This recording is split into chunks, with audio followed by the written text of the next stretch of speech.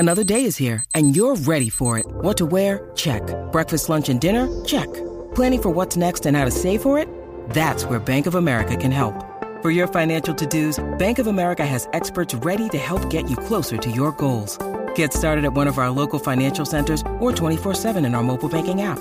Find a location near you at bankofamerica.com/talktous. What would you like the power to do? Mobile banking requires downloading the app and is only available for select devices. Message and data rates may apply. Bank of America N.A., member FDIC.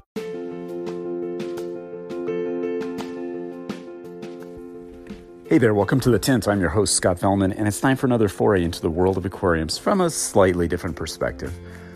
You know, one of the absolute givens in the aquarium hobby is the necessity of doing some stuff yourself, figuring out and executing ways to fix things, set stuff up, accomplish all sorts of aquarium-related tasks, ranging from the most mundane to the highest level practices and everything in between. Now, there is a significant body of hobby knowledge about all sorts of stuff out there. I mean, we've been at this for a while now. The aquarium hobby, as we know it, has really been around for about 100 plus years. Okay, nerd, I know the ancient Greeks and the Chinese kept carp or whatever, but we're talking about the modern aquarium hobby, okay? That's really like the last century, let's be honest. Now, during that time, lots of stuff has been figured out. The nitrogen cycle, many of the critical environmental needs of our fishes, husbandry practices, heater and filter technology, etc., all that good stuff. It's all well and good, but there is a lot of information out there and a lot of ways to do things. And no real central clearinghouse for information, right? You have to dig for it sometimes. You have to use your brain, ask around, utilize Google, read blogs, magazine articles, haunt forums, listen to podcasts like this. And even then, you literally have to sort out the BS and drivel from the real useful information. Now, no one said this shit was easy, but it's not difficult either. Take, for example, gadgets and aquarium gadgetry. Now, unlike many of you, I'm one of those aquarists who barely has the quasi-DIY gene, and I know it. I mean, I can scheme out and plumb my reef aquariums, at least basic reef aquariums. I could set up a canister filter. I could coordinate a flow pattern with off-the-shelf electronic pumps. I could dial in a CO2 regulator. I can almost program an aquarium controller without throwing it at the wall, so I guess that's progress. But that's the outer limit of my hobby mechanical skill set. In the serious aquarium hobby, as they say serious with air quotes, this is considered fairly basic stuff. However, when it comes to the hardcore stuff like building a reliable and safe auto top-off system or constructing a custom stand or automatic water changer or assembling my own LED lighting array, that's where I beg off. And if I am into something like that, I seek the guidance of fellow fish geeks that love that kind of stuff. I know my limits. Like most of you, I've acquired a lot of fairly extensive, rather obscure skills. You know, like understanding the nuances of ball valves and restarting a canister filter after you stop it, culturing Daphnia, adjusting a CO2 solenoid, stuff like that. These are skills you sort of accumulate by either observing other fish geeks, you know, or just by jumping in and doing them yourself. And occasionally you'll figure out how to get something like a calcium reactor or doser going on the first try, be it through luck or just having the skills required. However, if you're like most fish geeks, more often than not, you'll get it right about 80% of the time on the first try. That's not bad. Just read the instructions, sort of, right? You ever notice that there really is no instruction manual for aquarium projects or even for many of the pieces of equipment that we use? Okay, yeah, there's some famous YouTubers who have, videos and some of that kind of stuff, and there's resources out there for almost everything if you really look hard.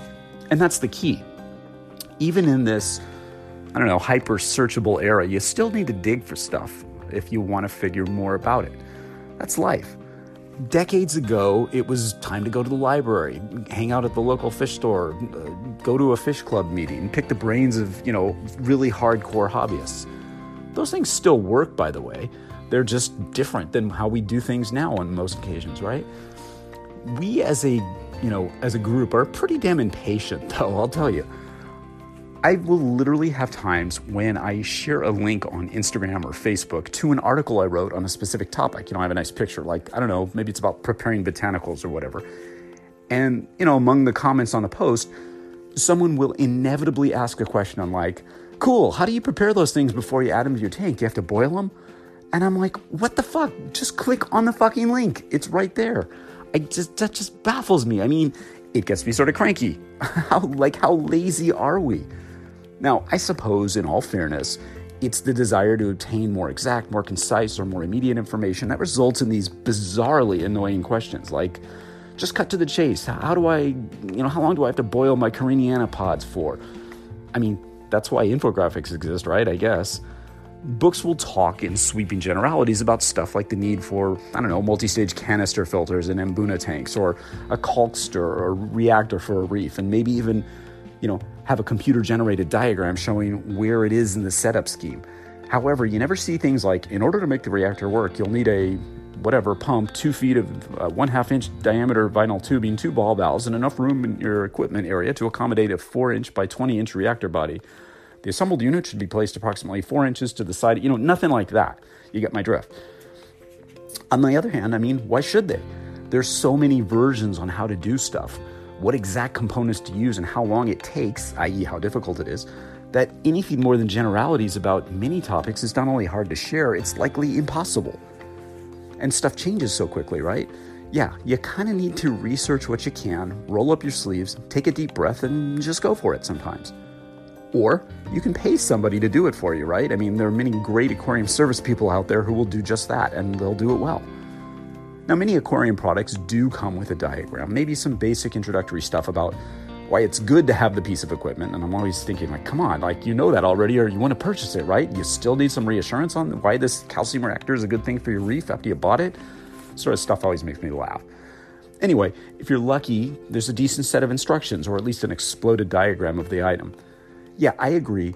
In some instances with some products, the manufacturers would be far better off giving a very detailed assembly and placement information packet for the purchaser. Oh, sure, there are many manufacturers who do this, but not all. I know.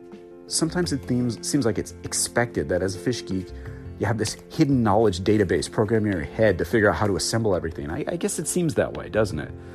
And in some ways, a lot of it makes sense. One of my buddies takes this really hardline stance and says, if you can't figure out how to set up a piece of gear you just purchased, you're probably not ready for it. And it's kind of hard to argue with that. I guess he's right. Again, we need to educate ourselves as hobbyists. If you're into this game, you'll want to research and learn, right? You're not just getting some gadget because they say to do it, right? And if you are, we need to really rethink that. Yeah, skills and experiences go hand in hand. You sometimes do need, to do stuff to understand it. However, what you don't have programmed, you can always find by tapping into that matrix, I'm sorry I had to borrow that term, of hobby knowledge that's out there. Have you noticed that? Oftentimes, you must acquire the arcane knowledge that you need by either internet search, listening to podcasts, watching YouTube, haunting the local fish store, hanging out with your fish keeping buddies, visiting their setups, and all that kind of stuff. It's fun, yes, but I guess it's often frustrating for some. There really is no formal aquarium construction or operation guide out there. None. Yeah, lots of books talk about theoretical and broad, implementation of this gadget or another, or how to do this or how to do that, but no one's really written a treatise with turnkey information about how to construct the perfect aquarium and manage it. Weird, right? Well, not really. There's no one perfect way. We all know this, regardless of if we want to admit it or not. And yeah, some stuff, let's face it, you just need to work through, understand the rationale for it, and go for it. You need to learn for yourself. And you do know by now that having a collection of the best and most expensive trendy gadgets and stuff won't make you a better aquarist. Having a big tank won't make you a better aquarist. You need to understand the basics of the hobby. I've seen plenty of tanks equipped with the best and baddest of everything, which positively just sucked. You have too. You know this already. Now, I suppose if you do have that DIY thing in your game, you hate this state of affairs, and you can write a bit, then there's your calling. Write a book on how to equip a modern aquarium system and operate it with detailed diagrams and step-by-step instructions on how to assemble it.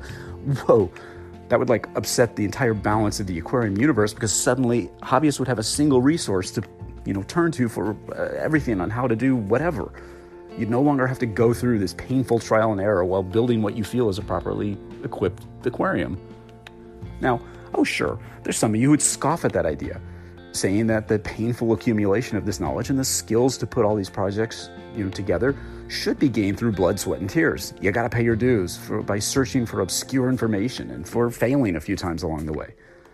I understand that point of view too. In the end, it makes you a better hobbyist, assuming you don't quit along the way. Don't quit.